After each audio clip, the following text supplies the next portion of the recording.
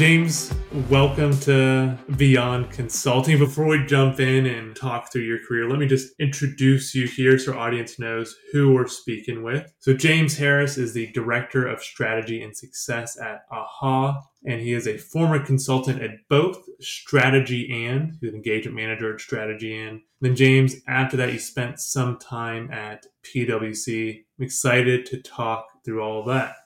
Absolutely. Thanks for having me. Great to be here. So, James, walk us through your story of starting in consulting and then ending up at AHA.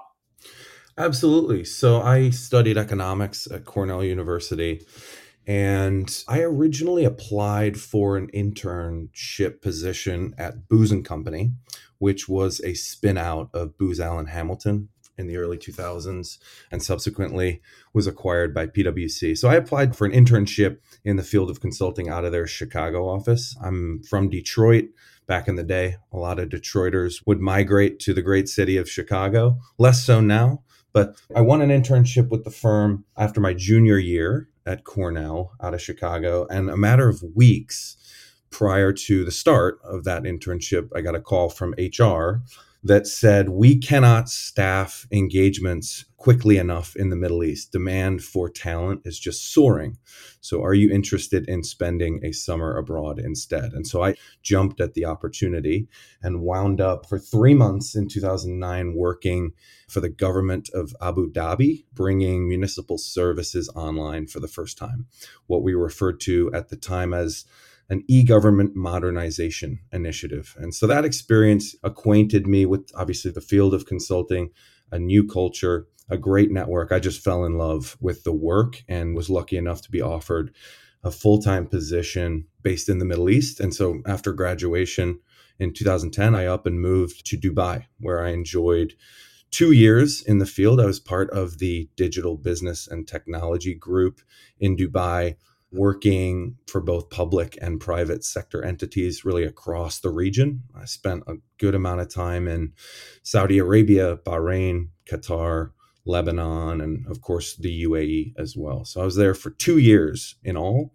and just a really transformational experience, certainly for me professionally, but also at a personal level. And then I sort of started to miss home a little bit. I got 3 younger brothers that were all still based in Detroit. And so working till 2 o'clock in the morning and laying your head down at a Marriott in the middle of a Saudi Arabian desert is not all that comforting when you're, in your early 20s. And so I was ready to come back, and the firm was gracious enough to grant me a transfer to the Chicago office so I could be closer to home.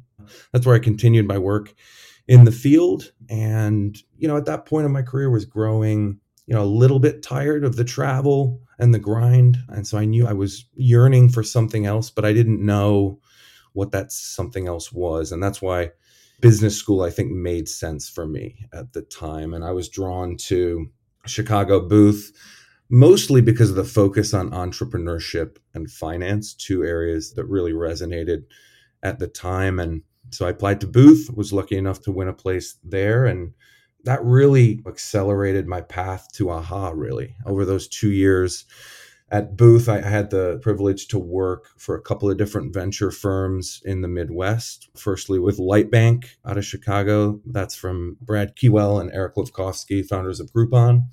And then I also summered with Detroit Venture Partners in my hometown, which is Dan Gilbert's venture arm. And those experiences were really transformational for me because it taught me 2 things, I would say. Number one is my deep passion for the world of professional investing. I definitely want to end my career there. But it also taught me that if you look at tier 1 VCs globally, there's one common denominator, and that's that most general partners have walked the walk. They've built product. They've solved real problems. They've developed that founder empathy and that customer empathy. And so that's ultimately what drove me to AHA, the opportunity and the privilege to work for and learn from Brian DeHoff and Chris Waters, Silicon Valley veterans that have built and scaled multiple businesses in the past. And that's where I've been for the last 3 years, and the experience has just been phenomenal. So I know the going to business school was a pivot in your career, and you certainly have changed trajectory there a little bit since then. Do you leverage any of your consulting toolkit in your current role? Oh, absolutely. I think the biggest value of the consulting skill set, certainly at a junior level, is teaching you how to break down a problem, no matter how foreign that problem may be. If you've never seen it before, you don't have a lot of context behind the problem, the ability to size the issue and break it down into constituent parts is a skill set that has translated really well for me, both in academia, but also in my current role in the world of growth stage enterprise software. Tell us more about AHA. I'd love to understand what you'll invest in and what your role is at the company specifically. Yeah, so AHA was founded in 2013 by Brian and Chris. And the first product that we built was AHA Roadmaps, which is strategy and planning software to support product teams in defining at a 30,000 foot level the strategy and the vision for a new product, the market, competitors, different personas that the product will address, and then thread that strategy down into the day-to-day work that needs to be done at a feature level or an epic level. So you define strategy, define the goals, the measurable goals that you need to achieve to realize that vision. And our software enables teams efficiently to thread that down into the work that's happening on a day-to-day basis, and then effectively visualize that in a multitude of ways. So traditionally, I think the core problem that AHA Roadmap solves is traditionally product teams are working in spreadsheets or PowerPoint presentations to develop a roadmap and communicate that roadmap either to the team or externally to different stakeholder groups, the board, venture investors, and so forth. But in the world of product development, priorities shift and change on a day-to-day basis, sometimes even hourly. And the overhead associated with maintaining a current roadmap is painful. And our software automates, or our core product, AHA Roadmaps, automates all of that and plugs into third-party development tools so the product team can stay focused on prioritizing the work that needs to get done and how it maps back to the strategy. And we can push that work into a Jira. We also have AHA development tool as soon as it's ready for consumption by the engineering team. And that speaks a little bit to kind of our core product. From a company perspective, I've really appreciated the non-traditional nature that Brian and Chris have scaled the company. We didn't take any outside funding, and we put people and profits before anything. And that has led to phenomenal product-led growth for the organization. And we're able to navigate difficult times like the current macro climate more grounded in identifying new opportunity than worrying about cutting costs and so forth. I know that AHA, kind of at its core, is a product, right? But you're doing a ton of different things with that product. Who are you primarily helping, I guess? Who are your customers? We serve product development teams, and product development is broad. We are industry vertical agnostic. We serve anybody from a technology company through to consumer products. If you are building a product, hardware, software, our software supports the product development team in staying aligned again around that strategy and vision and focused on the work that matters. So our addressable market is really quite broad, but we are focused predominantly on, again, the product development arm of any organization. In all of this, what do you find you spend most of your time working on? The great part about my job is no day is the same. So I've largely played a chief of staff role since I joined the organization. I work directly for Brian, our co-founder and CEO. And I've spent time supporting Brian in everything from standing up our channel partner program through to most recently standing up a new growth team focused on the customer acquisition journey. Every day is really different for me. Sometimes I find myself knee deep in new feature definition, improving the early experience across our product suite, through to a lot more. The way in which we maximize value exchange with our customers through the customer success organization and so forth. So a really broad mandate that for me changes quite a bit in line with the priorities of the business. Did you work on any SaaS projects or do any product work while you were a consultant? Yeah, it's a great question. So my first foray into the world of product management was at PwC after Booz and Company was acquired in 2014. I was away at business school at the time. I came back to a different organization. Thankfully, they honored my MBA sponsorship under the new ownership. So I came back for 2 years, and quickly after I returned, PwC launched their new ventures business, the mandate being we want to commercialize software and establish software product as a net new revenue stream for the company. And so I had an opportunity to participate in the formation of that business unit, but also launch one of the first software products out of PwC. It was called Boarding Pass, and it was a new hire onboarding automation software that we commercialized. So that was my first foray into product management, and I absolutely fell in love with the work. But I got to a stage where, thinking to myself, I kind of want to try this out in the wild. I think building software inside of an audit behemoth is really quite different than building software as an early to growth stage business. And I think my transition to AHA has validated that hypothesis fully.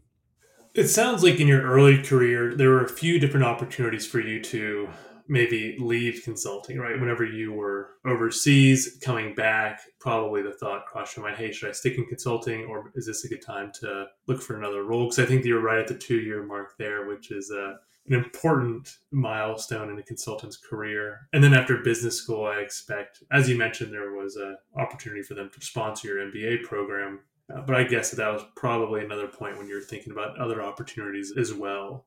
I guess all of this is to ask what kept you in consulting for so long? And then what was it that made you finally think, hey, maybe I should take a run at industry? It's a great question. I think what kept me in consulting so long was the return on investment of my time at a personal level.